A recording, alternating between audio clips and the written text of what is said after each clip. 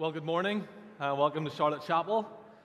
Whether you're a member here or you've just started joining us on Sundays, it's great to have you with us this morning, and we welcome you in the name of the Lord Jesus. Later on this morning, our senior pastor, Paul Reese, is going to be preaching from Romans 12, and so we look forward to what God has to say through the preaching of His Word. I just have one announcement, and that is that we are running a course called Hope Explored in the Anderson Room this morning, and that's just beginning now. So if you're here for that, now is the time to head out, to go to the Anderson Room, which is just out the back and to the left. And if you're not sure where to go, please just ask one of the stewards and they'll point you in the right direction. Now, as we begin this morning, I want to read some verses from Ephesians that remind us of what Christ has done for His church. Ephesians 5:25-27 says this: "Husbands, love your wives, just as Christ loved the church and gave Himself up for her, to make her holy, cleansing her by the washing with water through the word, and to present her to Himself as a radiant church, without stain or wrinkle or any other blemish, but holy and blameless." We have lots to praise God for this morning. His Son, Jesus Christ, gave Himself up for us to make us holy. He has cleansed and washed us through His powerful word so that we can be presented before Him as a radiant church, without stain or blemish, but holy and blameless in His sight. Let's praise Him for that now as we sing our opening hymn. The church's one foundation is Jesus Christ, our Lord. Let's stand.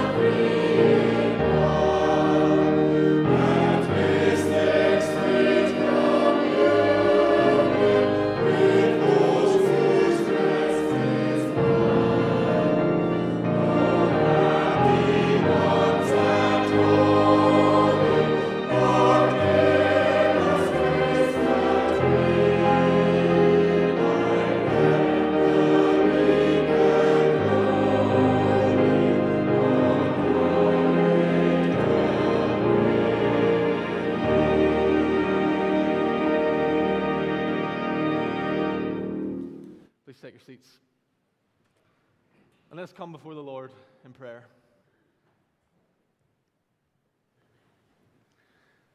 Heavenly Father, this morning we want to thank you and praise you for sending your Son, Jesus Christ, into this world. We thank you that on the cross he gave his life up for us so that we could be cleansed from sin and so that we could put on his righteousness and be holy and blameless in your sight. Lord, we thank you that the church's foundation is Jesus Christ, that we are solid and secure, that we are rooted in him. We don't have to try and rely on our own works. We don't have to stand on shaky ground, but we can stand firmly on your grace. Lord God, we thank you for the reminder in that hymn that you guide and sustain your church, that in all our trials and tribulations you are with us. And Lord, we thank you that there will be a day when we are brought securely to the new creation, where we will have perfect peace and rest in your presence forevermore. Lord, how we long for that day more than anything this world has to offer. And Heavenly Father, we come this morning knowing that you are the living God, knowing that all wisdom, power, and knowledge are in your mighty hands. So this morning we gather expectantly. Lord, we believe that you want to speak to us through your word as your Holy Spirit ministers among us. And Lord, we ask that we would all be aware of your powerful presence this morning. Would you be at work to encourage the weak, to bind up the brokenhearted, to challenge the comfortable, and to spur us all on to love and good works as your word goes forth. We pray all of this in the name of your precious Son, Jesus Christ. Amen. Over the years, this church has been blessed to be a blessing by a number of individuals who have left legacy gifts. And at this point in our service, we'd love to show you a video that shows the impact that those gifts have made for the advancement of the gospel and the Church of Christ across Scotland. And when that's finished, our women's worker, Rachel Sloan, is going to come and lead us in a prayer of intercession. Let's watch.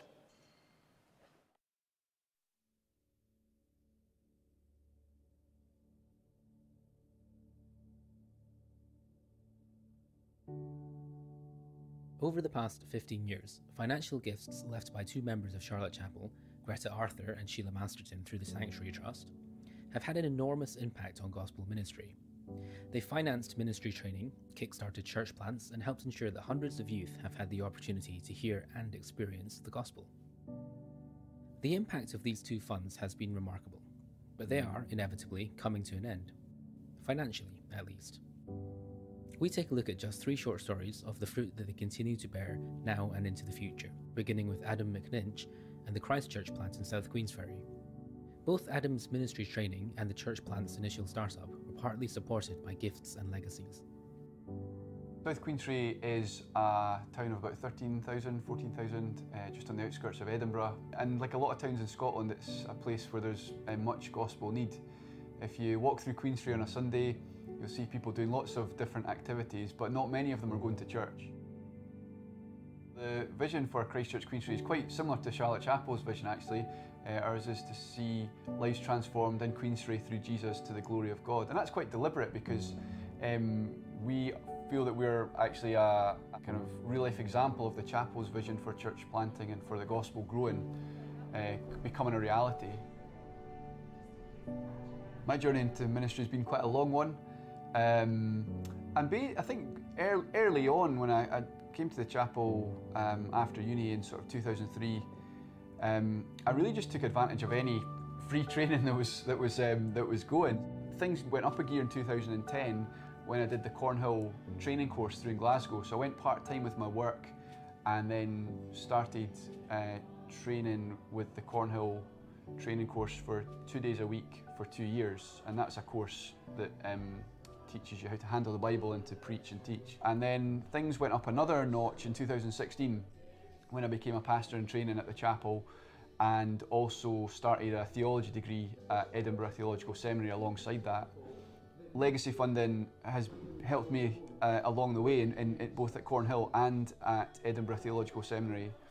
And I'm just so thankful that people saw fit to leave some money to the chapel to allow people to be trained, because I think at the age and stage that I was at, it was really beneficial to have that extra support from Legacy Giving.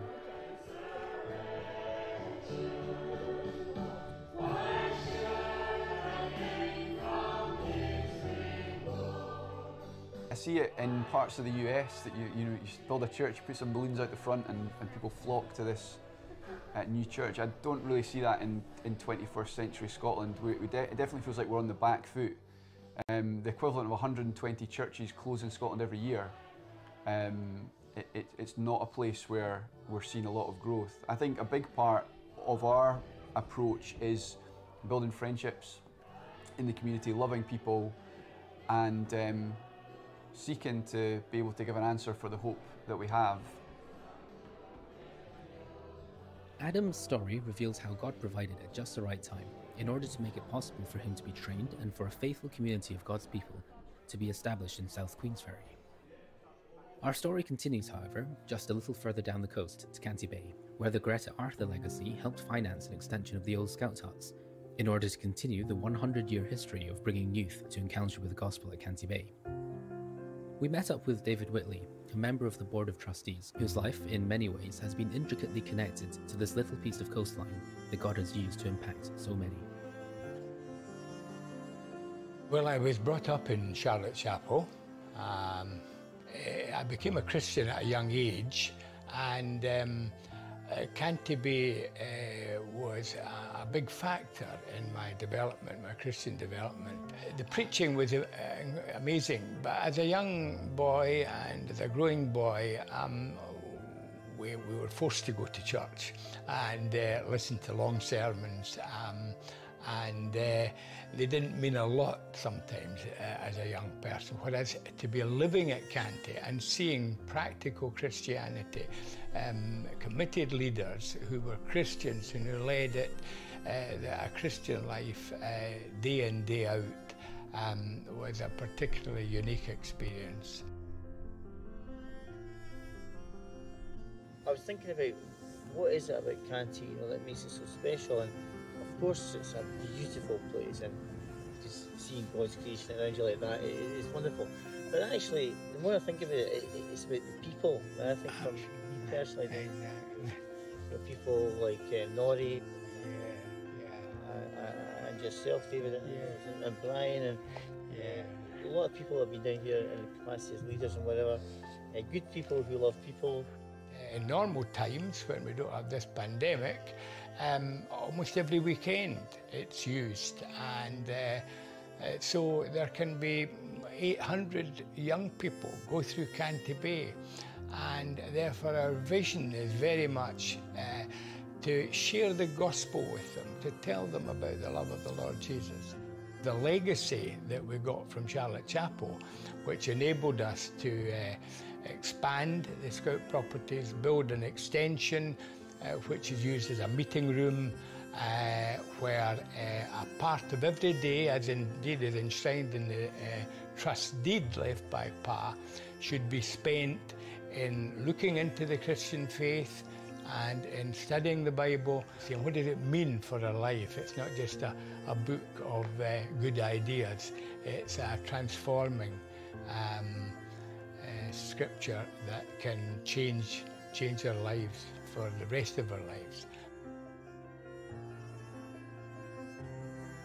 I always think of the generation before me, and then mine, and then your own would probably be next, and then, but it's carrying on. I mean, this is 100 years since the Scouts. 100 years. It's a long time, and it's a lifetime. The generations impacted by Canty bear testament to the remarkable things that can happen when we participate in what God is doing in the world. This is the heart of legacy giving, the offering up of all that God has blessed us with in order to join in with his work of redeeming all nations to himself. This mission of God and God's people is exactly where Rebecca finds herself in her work amongst asylum seekers in Glasgow.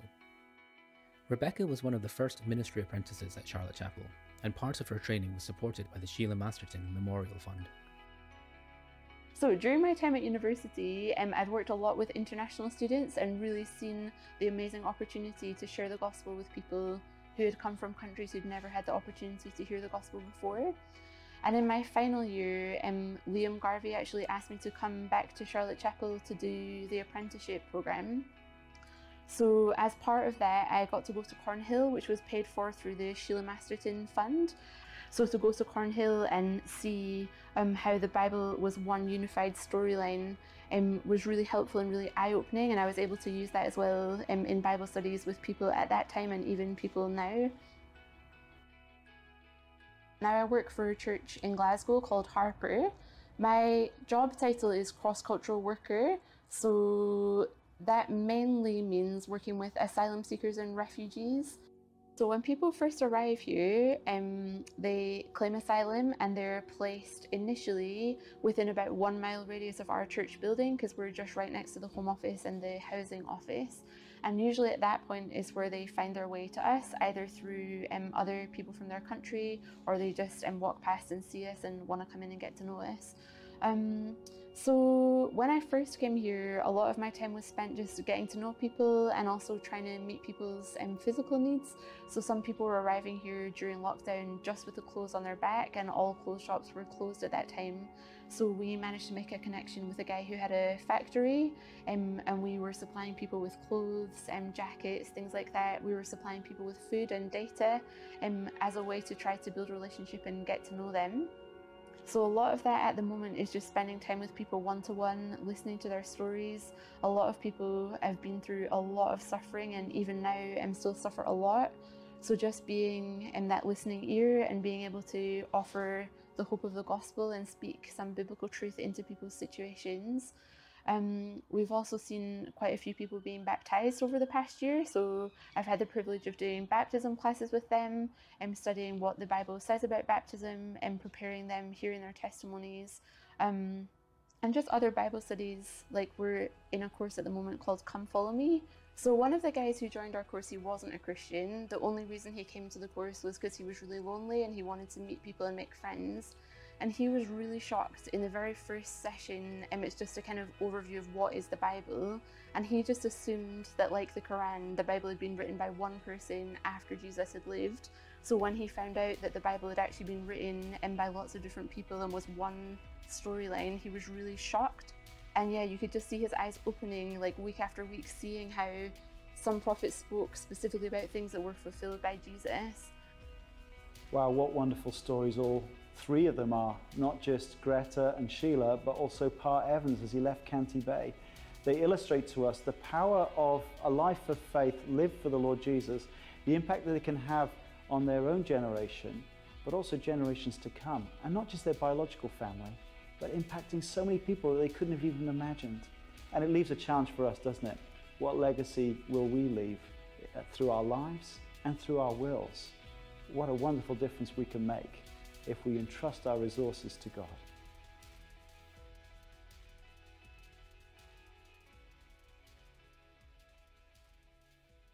Let's come before God in prayer. Heavenly Father, we come before you this morning and give you thanks and praise for your mercy and grace which you extended towards us through your Son, Jesus. We thank you that while we were still enemies, Jesus went to die for us so that we could be forgiven, welcomed into your family, and know peace with you. Lord, we are so amazed by your great love that you showed towards us through Jesus dying for us. And Lord, as we reflect on your great mercy, as we think about all you have done for us, we ask that you will help us through your Spirit to offer our whole lives, our whole selves as living sacrifices to you.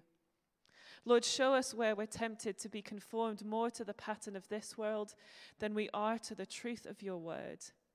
Help us to transform our minds and to seek after you so that we can see what your will is. And Lord, we thank you so much that you have placed us in this church family, in this body of Christ that is designed to work together to serve you. And Lord, as we continue in Romans this morning, we pray that you will help us to see the part that we have to play in serving this church family. Lord, we thank you that you have given each one of us gifts. Help us to use them for your glory. And Lord God, this morning we thank you so much for the lives of Sheila Masterton and Greta Arthur.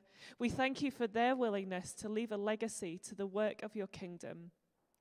We thank you so much that they were willing to use all that they had for your glory. And Lord, it is such a blessing to see and to hear how the money that they have left has been used for your kingdom. It has been used to train many for gospel ministry.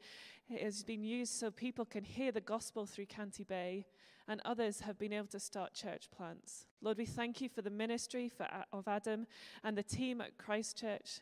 Lord, as they reach out to Queensferry, Lord, we pray that they will see people come to know you and that they will be able to say thank you for the legacy that was left that enabled them to do that. And Lord, we thank you for the work that Rebecca is involved in over in Glasgow at Harper. Lord, we thank you for the practical ways that they've been able to support refugees and show a welcome to them. And Lord, as they do that, we pray on that more will come to know your Son, Jesus, and see the goodness of having that relationship with you. And Lord, we thank you for the many members of our church family who serve you in different ways in mission. We particularly remember this morning Ivan and Joanna in Nevera.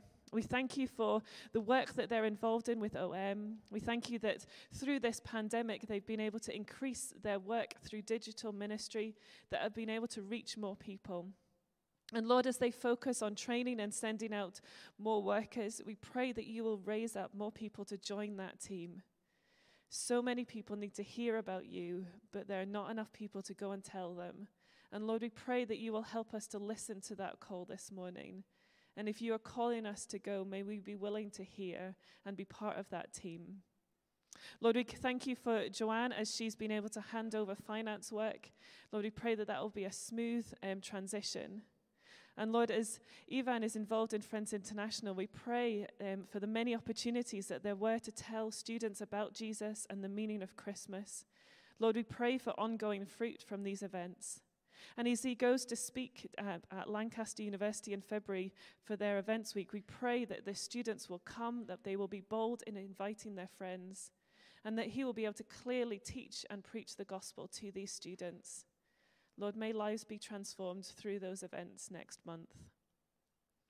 And Lord, we also want to lift before you the Hindi in America. Lord, there are many people who have no idea about who your Son is. And Lord, we ask that you will work in this group of people to overcome spiritual barriers so that they can accept Jesus' work on the cross. Lord, may the churches in that country reach out to the Hindi people. May they find ways to build close friendships and use these as ways to build the gospel, to share the gospel. And Lord, we also want to remember before you those in our church family who are sick or in hospital. We particularly pray for Ian Balfour and Morris Gon Russell in hospital. Lord, give the doctors wisdom to know how best to help them and what medical care they need at this time. We also pray for Sarah Forsyth, David and Margaret Dunsmuir. Lord, help them know your loving care for them. Give them a real sense of your presence with them. May they know that you have promised to give strength to the weak and power to the weary. And Lord, we also give you thanks that Sam Birchall came through his heart surgery this week. We thank you for the experience of the surgeons who were able to operate on him. And Lord, we do pray for a quick and straightforward recovery. May Sam and his family be able to give you glory for the support and comfort that you have been to them over the past couple of weeks. And Lord, we're so thankful that we can bring all these different things before you in prayer, knowing that you hear and that you act. And we give you thanks and praise for that in Jesus' name. Amen.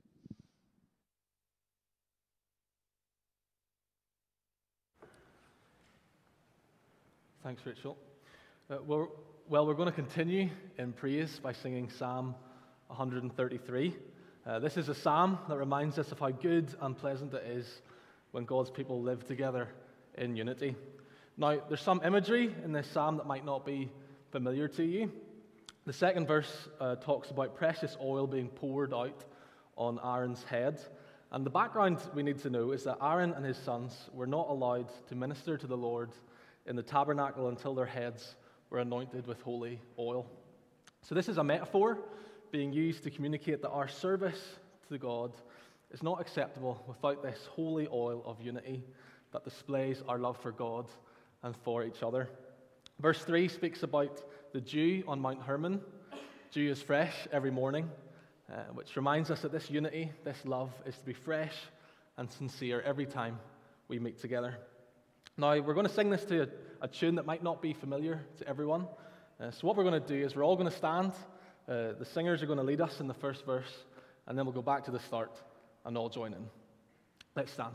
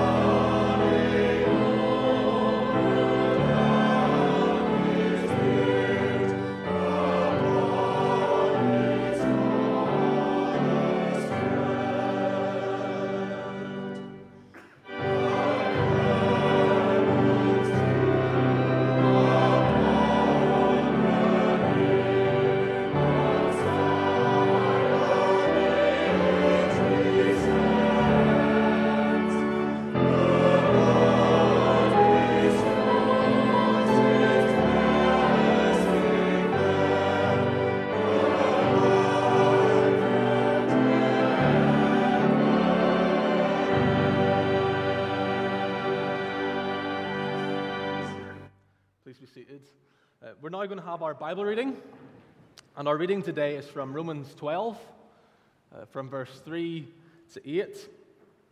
So why don't you look that up now, and Ruth Porteous, one of our members, is going to come and read that for us.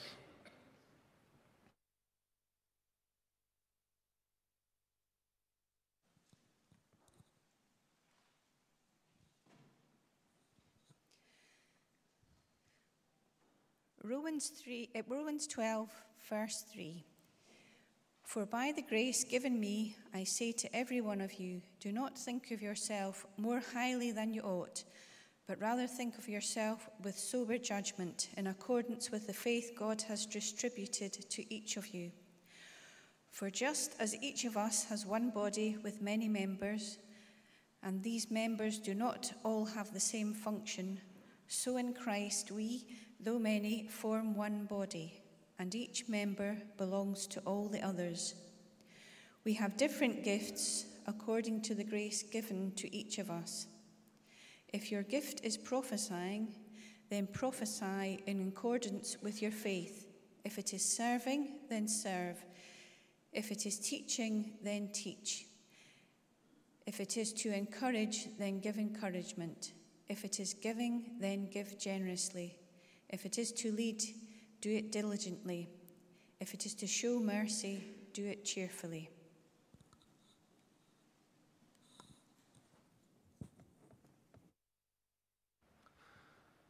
Just before Paul comes to preach, we're going to sing again about the sustaining grace of Jesus Christ. Let's stand as we sing, I Need Thee Every Hour. I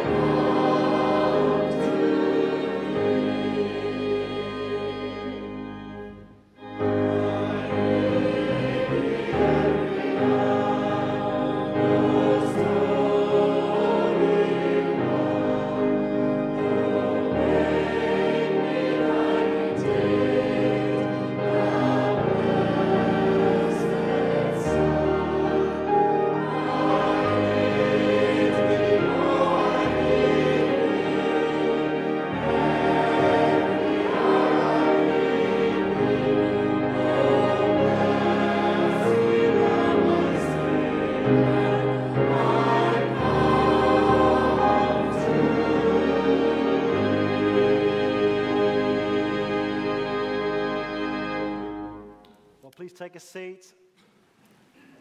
And welcome. It's great to see you today. And it's my privilege to preach on God's Word today. And my question for you is, do you want your life to be transformed by God? Do you want to be transformed by God? Do you want to prove from your own experience that God's will is good, pleasing, and perfect? Well, if you do, why don't you just join me in this brief prayer by adding your amen as we come to hear God's word. Heavenly Father, thank you for your great kindness and love to us in Jesus. Please renew our minds by your Holy Spirit as we hear your word. Please grant us willing hearts that desire to obey your words as an act of thanksgiving and worship. Amen. Well, last Sunday we saw how the Christian is someone who's being transformed by God.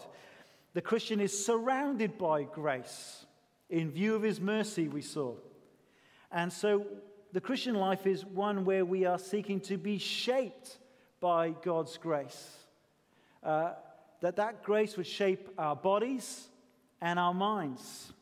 And the Apostle Paul urges the Christians in Rome, in view of God's mercy, that they offer up their bodies as a living sacrifice to be holy and pleasing to God. To put it simply, to have a renewed mind is to think about yourself the way God does, which will mean that we'll have a transformed way of living as we offer up our bodies as a living sacrifice. Now, if that feels just a little bit abstract to you, then it all gets a lot more specific as the Apostle Paul moves on in his letter and actually has the courage to press home these points very specifically to the Christians in Rome. And the way that we apply God's word to us now is that we first need to seek to understand how it applied to them and then. And how do we do that? Well, we read the whole letter and seek to understand the clues that we have in the letter about that original context. I've been really helped this week by a wonderful commentary by Paul Barnett. It's published by Christian Focus. Paul Barnett is a retired bishop in North Sydney. He's a lovely man. I've always enjoyed spending time with him. And he points this out, which I find very helpful. So if you've got a Bible in front of you, why don't you turn back to chapter 1 and verse 1, and notice how Paul introduces himself. Chapter 1, verse 1, he says, Paul, a servant of Christ Jesus, called to be an apostle. And we're going to come back to that bit in a moment. But then look about who he's addressing in verse 7. Look at verse 7. Now, contrast how he addresses them in Rome compared to how he does in Corinth. In Corinth, he says, to the church of God in Corinth. But not here, does he? Look at verse 7. To all in Rome who are loved by God and called to be his holy apostles. So there's a big clue. Now turn then to the end of the book, to chapter 16. And look at how he ends his letter. There's a whole host of names, different people and different households to whom he sends greetings. Greet Priscilla and Aquila. Greet the church that meets at their house. Greet Epaphras. Greet Mary. Greet Urbanus. Greet Asyncritus. All these different names, all these different households, at least 13 different households in chapter 16. And it looks likely that at the time that Paul was writing, there was not a unified church in Rome where the different believers gathered together. But there were lots of sort of small groups of Christians kind of linked to different households. And so it could well be that one of the reasons that the Apostle Paul wrote this letter, planned this visit to Rome and wrote this letter in advance of going was to establish a kind of a unified church in Rome, to consolidate these believers together in one healthy congregation. Because they were missing out on all that God had for them by sticking to their own households and perhaps only meeting up with a few friends rather than giving themselves to wholeheartedly be members of one congregation. And I think that's got a real prophetic edge for us right now in January 2022 as we come to the end of this COVID crisis. Online streaming church has been a useful sticking plaster of spiritual support. But it's not good for us spiritually to remain in our homes and to remain at a distance from physically gathering with other believers. You know, as we see that there's less to fear from this Omicron variant and as cases are dropping away, it's worth us reminding ourselves why it is so crucial that we physically gather together and to have our minds renewed by God's word to see how we are to be a healthy church who are being transformed by God's grace. And so I want to suggest 3 ways that we need to have our minds renewed this morning from these verses. Let me tell you them up front, the headings. Gospel humility in verse 3, spiritual unity in verses 4 to 5, and the need to serve each other in verses 6 to 7. That's where we're going to go this morning. So the first point is this. We need gospel humility. Look back at verse 3, Romans 12, verse 3. For by the grace given me, I say to every one of you, do not think of yourself more highly than you ought, but rather think of yourselves with sober judgment, in accordance with the faith God has distributed to each of you. Now, who likes being told what they should do? Who likes being told what you should think? None of us do, really, do we? If someone starts dishing out advice when we haven't looked for it, there's a sinful pride in us that kind of goes, who do you think you are? Why are you talking to me like that? And actually, the Apostle Paul, who's never visited Rome, he's being very bold here as he's addressing these Christians in Rome. But he's doing so with a sort of a humility and an authority that comes from being an apostle called by Jesus to be an apostle to the Gentiles. Remember what we looked back in chapter 1, verse 1, how he talked to himself, a servant of Christ Jesus, called to be an apostle. And actually, if you just look over at chapter 15, verse 15, it's good in a cold day to keep your fingers warm, isn't it? So keep flicking around. 15, verse 15, yet I have written to you quite boldly on some points to remind you of them again because of the grace God gave me to be a minister of Christ Jesus to the Gentiles. He gave me the priestly duty of proclaiming the gospel of God so that the Gentiles, these non-Jewish believers, might become an offering acceptable to God, sanctified by the Holy Spirit.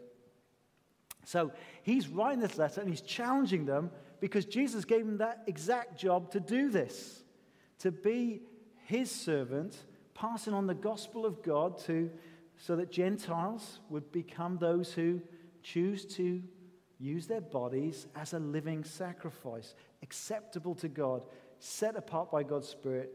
And an area that Paul wants to challenge them on is with regards to their pride and prejudice. Long before Jane Austen, he's challenging them about their pride and prejudice.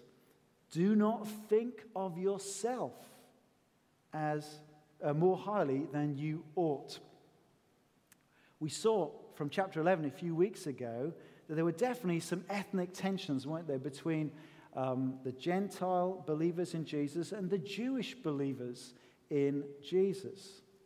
And more than likely, the Christians who were Roman citizens were of a higher social standing, perhaps, than some of the Jewish people who maybe lived in the less impressive parts of the city of Rome.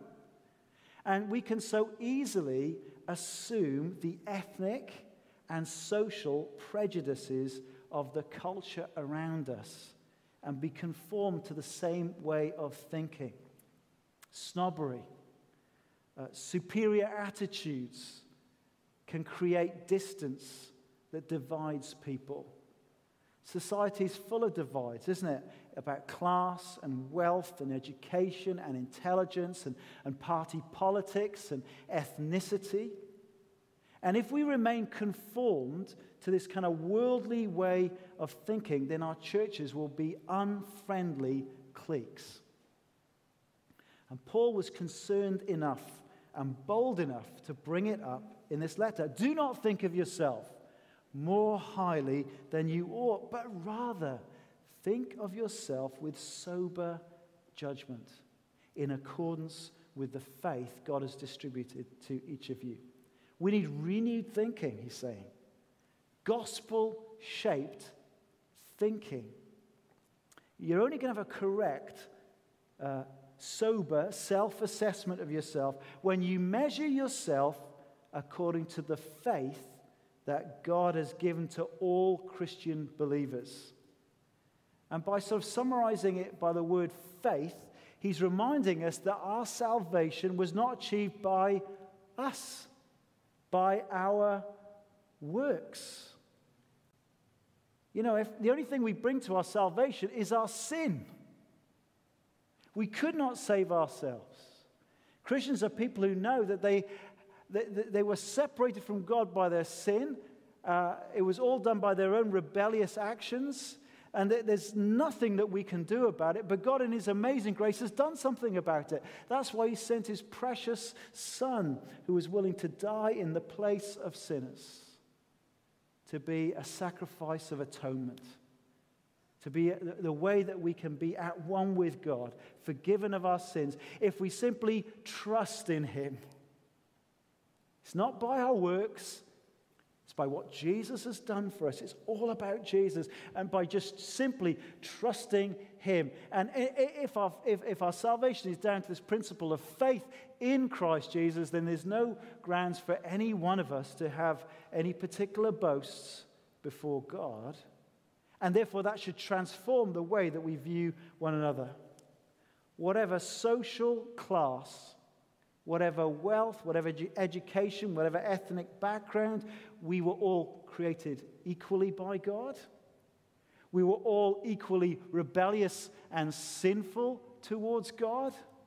And we've all been equally saved by God's amazing grace. And we're all destined for a glorious future. So you see, the ground is level at the foot of the cross. And when we allow that truth to renew our minds, how can we allow the world's thinking that divides on social status or ethnic prejudice, how can we allow those ideas to continue to shape how we treat other people, let alone Christian believers? Only measured by the gospel of God's grace will I be able to have a renewed mind where I think of myself with a sober judgment and I grow in gospel humility.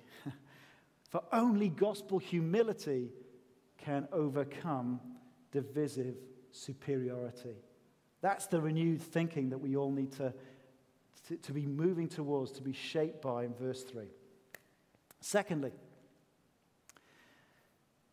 another outcome of renewed thinking is the need to express our spiritual unity. Look at verse 4.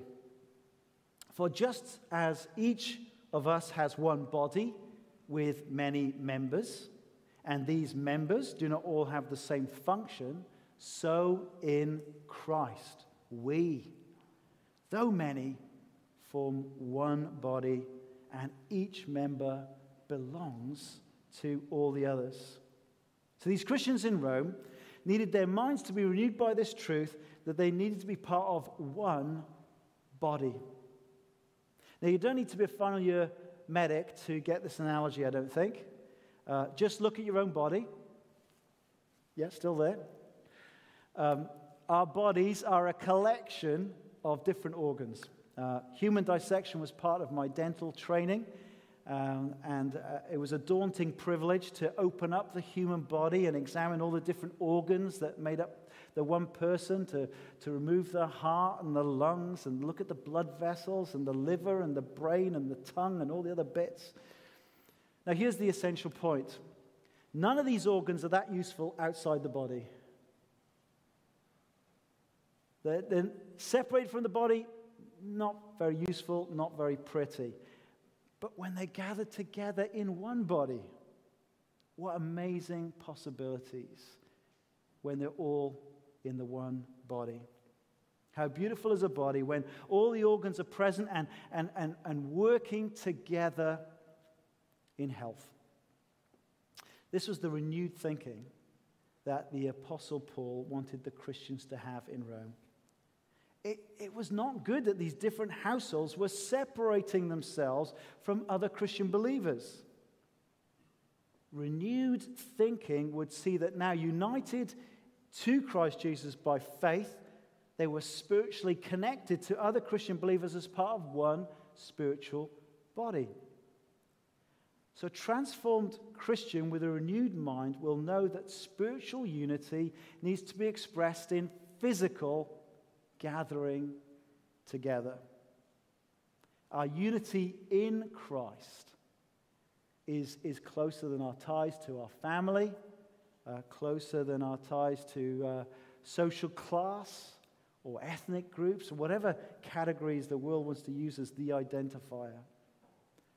And you know this, if you've traveled to another country, you've met people from different backgrounds, and you find out that they too are genuine believers, it's a wonderful thing. You instantly have this strong sense of connection with them. You both know and love the Lord Jesus.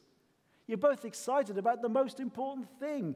You're part of the body of Christ. You sense it instantly.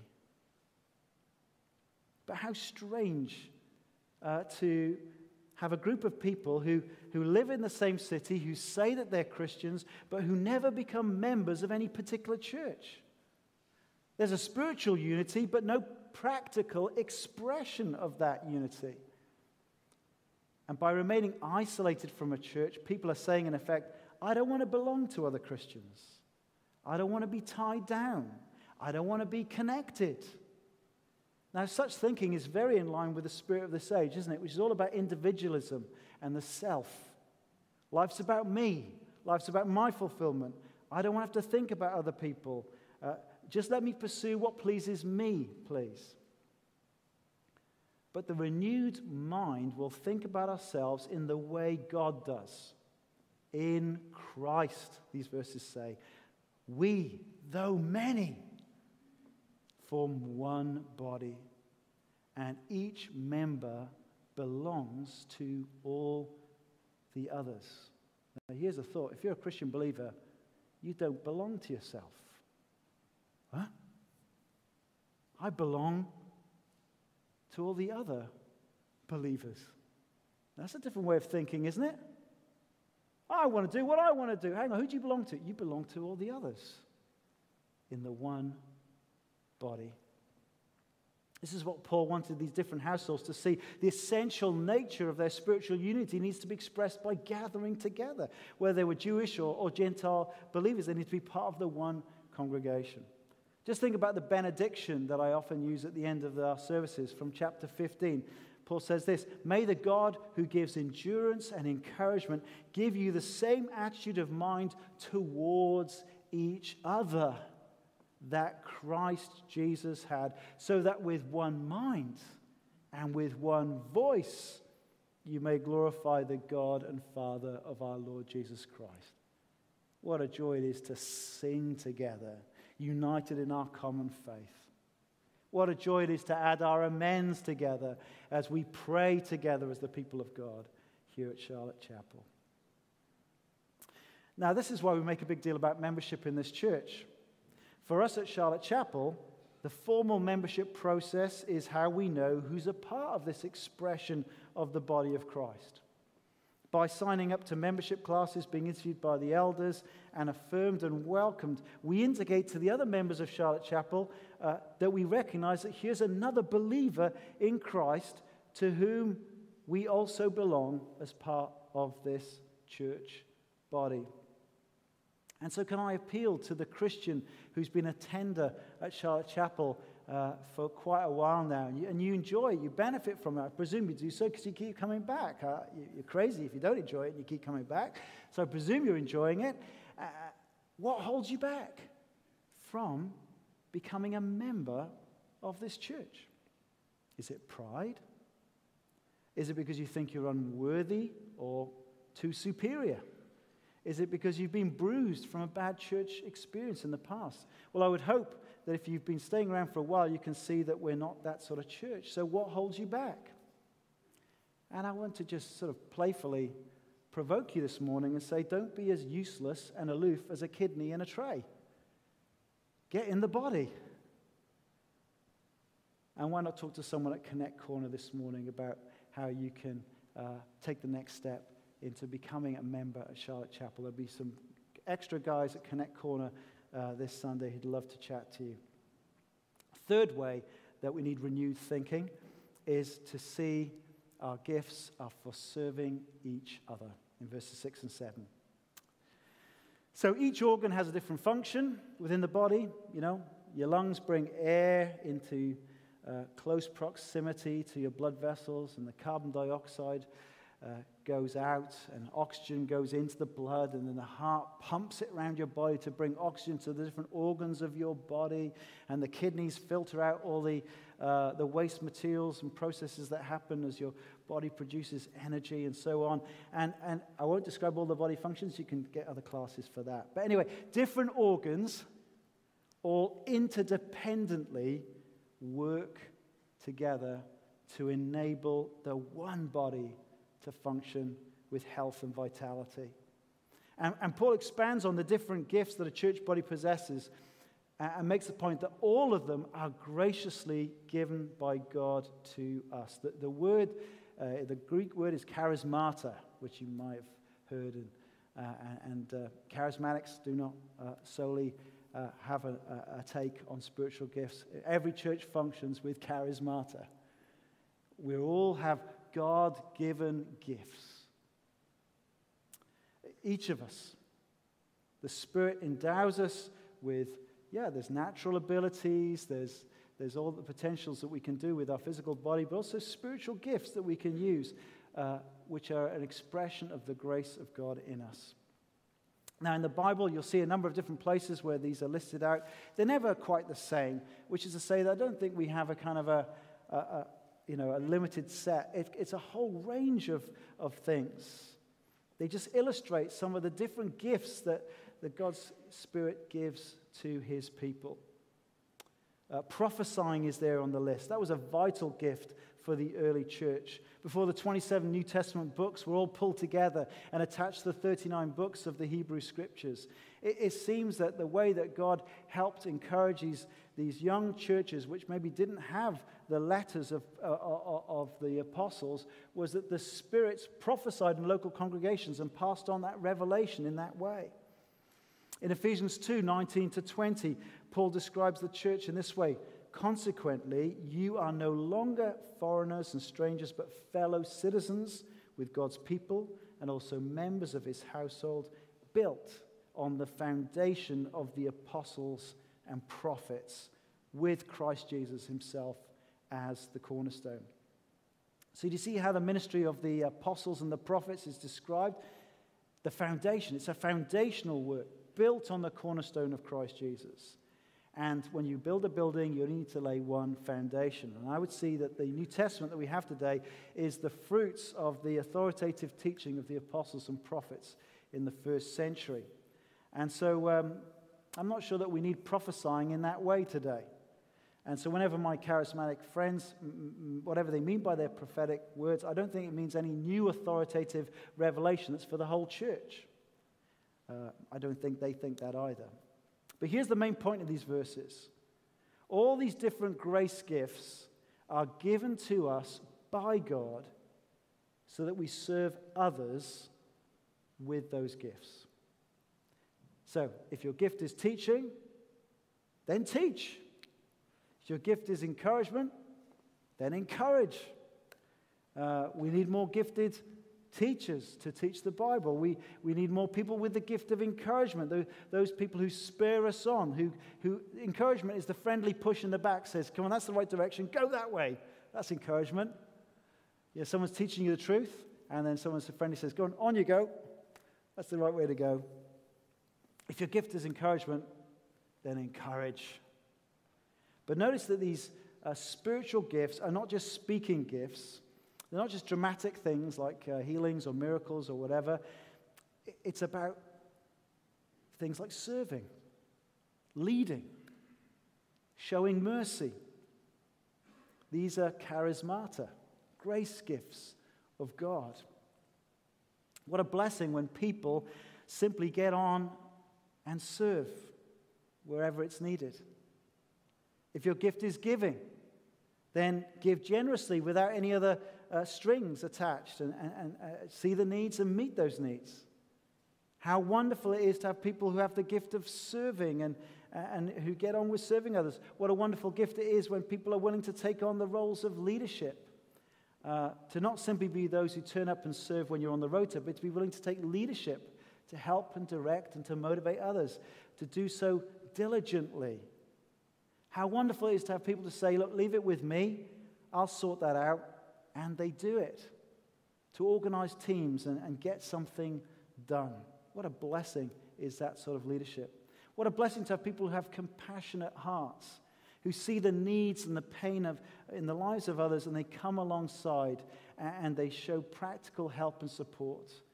This ministry of mercy, to do so cheerfully as they serve the practical needs of others. These are all charismatic gifts. You see that video on legacy that we saw earlier? It was full of people exercising their spiritual gifts.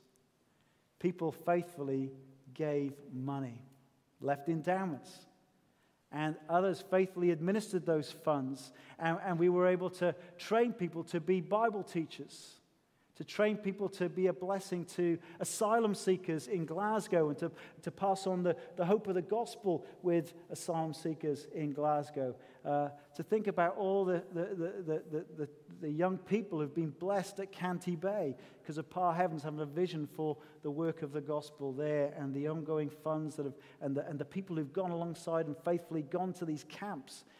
Those are not deluxe conditions, my friends. And these adults go there to bless these children, love them, care for them, teach them the gospel, full of worship. All of it worship. All of it showing renewed minds, transformed lives, seeking to bring about transformation in others by passing on this gospel of grace.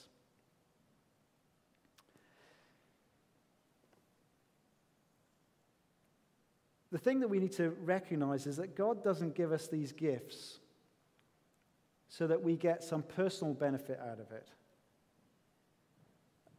We don't exercise, you're not supposed to exercise our gifts because it's going to make me feel great. I feel so fulfilled because I'm using my gifts. That's not the point of this at all. The gifts are all to be of a benefit to others. We do it to benefit the whole body of Christ. And no doubt there's real joy and blessing in that. But the personal blessing is not the point. It is to serve others. And so my Christian friends, don't say, well, this church doesn't need me. A big church needs lots of people serving. Do you know that? And we need lots of people serving in lots of different ways. And actually, how wonderful when people serve out that sense that they want to worship God with the grace gifts that God has given them. And do you see, if people remain at home and do not come to be part of the gathered church, we're all missing out. We miss those who aren't able to come because of their ill health or old age, infirmity. We miss not to be, and they would love to be here, but they're not able to. But my friends, if you are able to be here and be involved, but are not, What's holding you back? Each of us has gifts that are vital for us to be a healthy church.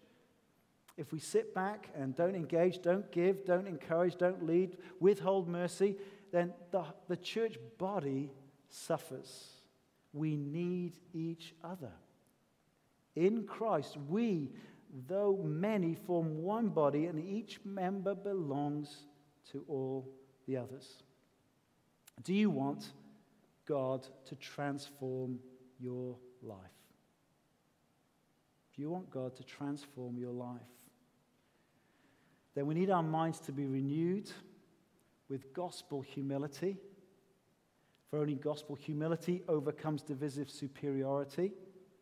We need to express our spiritual unity by becoming known members of a church where we physically gather, and by getting on with serving each other in that church with the grace gifts that God has given us. We will be transformed by God. And it's my observation that those who grow in their Christian faith are those who get stuck into church life. While those who only come occasionally on a Sunday, don't get involved with small groups, don't get involved with serving, my observation is that they struggle. They don't grow in the same way. And guess what? We've got people at the Connect Corner who are going to be from the Serve team, and they'd love to chat to you about ways that you could get involved if you're not currently involved this morning. What a glorious privilege it is to belong to Christ, and therefore to belong to each other. That together we transform into the likeness of Jesus Christ as we offer up our bodies to God in worship. And it flows out of our gratitude for Christ and all He's done for us. So I'm going to close with a hymn, invite the team to come up. We're going to sing this wonderful hymn. Don't let its familiarity wash past you so you don't get the words. Forbid it, Lord, that I should boast. We're going to sing. Save in anything but Christ and His death for us on the cross. Let's stand and sing. Amen.